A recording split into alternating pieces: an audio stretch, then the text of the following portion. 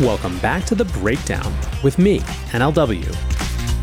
It's a daily podcast on macro, Bitcoin, and the big picture power shifts remaking our world. What's going on, guys? It is Sunday, March 3rd, and that means it's time for Long Read Sunday. Before we get into that, however, if you are enjoying The Breakdown, please go subscribe to it, give it a rating, give it a review, or if you want to dive deeper into the conversation, come join us on the Breakers Discord. You can find a link in the show notes or go to bit.ly/breakdownpod. Hello, friends. It has been quite the week in Bitcoin.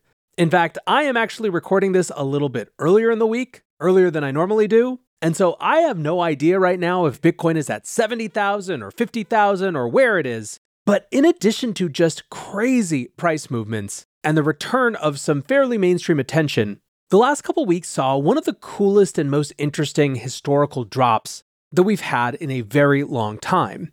I'm talking, of course, about the set of emails from Bitcoin creator Satoshi Nakamoto that were released as part of a lawsuit against Craig Wright. Today we're reading a piece by Daniel Kuhn from Consensus Magazine called 5 Things Satoshi Nakamoto Correctly Predicted About Bitcoin. Daniel writes, correspondence between Satoshi Nakamoto and his earliest known collaborator Marty Malmi was released as part of an ongoing lawsuit in the United Kingdom regarding the true identity of Bitcoin's pseudonymous creator. For some, the documents represent a new avenue of research for anyone looking to finally identify who Satoshi really is. For others, the 120 pages of emails, also posted to GitHub, offer fresh insights into the character and personality of the long-gone developer. As Bitcoin historian and former CoinDesk editor Pete Rizzo noted, the emails largely conform to and confirm what the world already knows about Satoshi, who between 2009 and 2011 was an active participant on message boards like Bitcoin Talk and the cryptography mailing list, and who cataloged his thoughts in a formal white paper. However, new information has come to light via the document dump, including Satoshi's attempts to support early Bitcoin developers, his anxieties about developing a Bitcoin use case, and his prescience in anticipating some of the biggest debates that have defined Bitcoin's development, including over block size and energy consumption. Here are 5 things Satoshi Nakamoto predicted about Bitcoin before stepping away from the project. 1. Debates take energy. Proof of work, the algorithm backing Bitcoin, is a fundamentally wasteful process by design. Even back in the days of Satoshi, people realized that if Bitcoin were to become successful, the hash power directed towards securing the network would be massive. Satoshi anticipated this debate and responded to critics, writing, "Ironic if we end up having to choose between economic liberty and conservation." In his message to Malmi, Satoshi notes that Bitcoin can only be truly peer-to-peer, quote, without a trusted third party, unlike the centralized attempts at electronic money that preceded the first cryptocurrency. They wrote, "If it did grow to consume significant energy, I think it would still be less wasteful than the labor and resource-intensive conventional banking activity it would replace." Indeed, Galaxy Research published a report that found the global banking system gets through 263 terawatt-hours a year, or twice what the Bitcoin network uses. 2. Rule of law.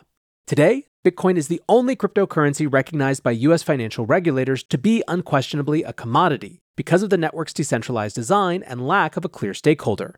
But in its early days, Satoshi must have been keenly aware of the shadow cast by the US Securities and Exchange Commission and the long arm of US law. This might be why Satoshi took precautions around discussing Bitcoin as an investment, even if he did once say, quote, "It might make sense just to get some in case it catches on." Satoshi told Malmi that he was, quote, "uncomfortable with the language on Bitcoin SourceForge telling people to, quote, consider it an investment." He said it was okay if people came to the realization on their own, but that they should be wary of pitching it. Number 3, not so anonymous. Similarly, privacy advocate Satoshi realized very early on that Bitcoin wasn't an anonymous technology, even if he tried to design it to be. At best, Satoshi wrote, Bitcoin can be pseudonymous if people take the appropriate precautions, like never reusing key pairs, and being careful not to link Bitcoin transactions to their real-world identities. He also worried it made Bitcoin sound shady, their word. Today, considering that most people acquire Bitcoin via exchanges that are legally required to implement Know Your Customer procedures to identify users, it's hard to remain private while using Bitcoin. It's unclear if Satoshi saw this coming, especially because Bitcoin was designed to obviate the need for intermediaries like exchanges, but he was still considering describing Bitcoin as private, lest it mislead users and sow distrust of the project. Quote, "I think we should de-emphasize the anonymous angle," he wrote to Malmi, who had said Bitcoin, quote, "can be kept hidden in an FAQ, a point Satoshi praised for being carefully worded." Satoshi went on, "I think the people who want anonymous will still figure it out without us trumpeting it." Hello, breakers. Today's episode is sponsored by Ledger. As another cycle ramps up, it's another chance to think about your Bitcoin custody best practices, and of course, to help all the new folks do the same. Ledger is the global platform for securing Bitcoin and other crypto. Ledger combines both hardware wallets and the Ledger Live app to offer the best way to buy, sell, swap, and stake without sacrificing on security or self-custody. Ledger features cutting-edge technology in the form of a certified secure chip and a proprietary operating system, but also brings ease of use. This makes Ledger a safe and secure way to manage your digital assets without all the stress. Check out the link to the Bitcoin Ledger Nano in the show notes. 5% of all sales of the Bitcoin Ledger Nano go to support Bitcoin development. Thanks once again to Ledger for supporting the breakdown. 4. Any use cases? Satoshi and Malmi frequently discussed potential uses of Bitcoin, knowing that the network needed a killer use case or application to drive adoption. Generally speaking, Satoshi noted the timestamping feature of the blockchain, which could be used to help authenticate events in the real world. But Satoshi also thought about Bitcoin's position within the world of digital payments, and thought it could be used to create more liquid markets around existing digital currencies like Liberty Reserve, which is now defunct. He predicted that people wanting to improve their privacy could go from Bitcoin to Liberty Reserve to dollars, gold, or PayPal, given that at the time it was easy to generate Bitcoin just by mining. One avenue that Satoshi correctly predicted would be Bitcoin's viability for buying gift cards, which he referred to as paysafe cards, which today is one of the most common uses of Bitcoin. 5. Developer patronage. Rizzo noted that the emails also give us insight into one of the earliest financial backers of Bitcoin, which was fully bootstrapped by Satoshi and never took in VC capital. According to a back and forth over the course of months, Satoshi reveals that he has found an anonymous donor interested in donating between $2,000 and $3,600 to support development of Bitcoin. While it took some time for the mysterious and still unknown benefactor to send the cash via post to Malmi, the money did go towards paying for website hosting costs and other incidentals. While this isn't a massive financial windfall, securing funds to offset the costs of volunteer work by developers shows, perhaps for the first time, that Satoshi was aware of challenges of supporting open source development. He wrote, "It might be a long time before we get another donation like that. We should save a lot of it." Malmi was also told to take $1,000 of the donation to put towards an exchange he was developing, which could have helped support the BTC-USD exchange rate, then worth just a few cents. If anything, this anticipates the current state of Bitcoin development patronage, which is still ad hoc and arguably insufficient. While it's becoming more common for firms like Block, MicroStrategy, and others to sponsor Bitcoin developers, over the years a number of contributors have walked away from the costly labor of love. Satoshi notes at several points that he is often too busy with work to put as much time and attention towards Bitcoin as deserved. He is thankful that developers like Malmi and Satoshi's handpicked successor, Gavin Anderson, were around to carry the project forth. Alright, back to NLW. I did a whole show about these Satoshi emails back, I think, last Monday. So if you're interested in more on them, I would recommend you go check that out. I think where I want to pick up this conversation is one of the points that I was making on that show, which is that the folks who are trying to read these emails as a quasi-religious text, showing Satoshi as some infallible figure, and his writing is sacrosanct in the way the Quran is or something like that, I think is not the right way to look at this.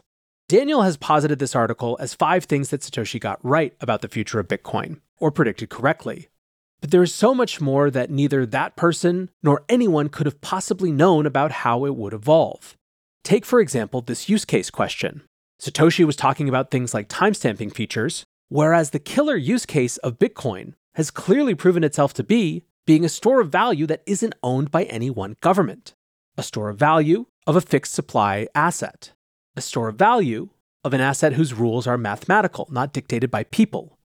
It turns out, in the world that we live in, the world of the last decade and a half, that is an incredibly unique thing and a killer use case all on its own. This also gets me to the energy question, which is one that people have talked about a lot after these emails. One of the things that's always seemed clear is that the whole basis of the Bitcoin being wasteful argument rests on a presumption of Bitcoin not being a valuable thing. If you look at the people who scream and squawk that Bitcoin is wasteful, it tends to be people who don't think that Bitcoin does anything for the world.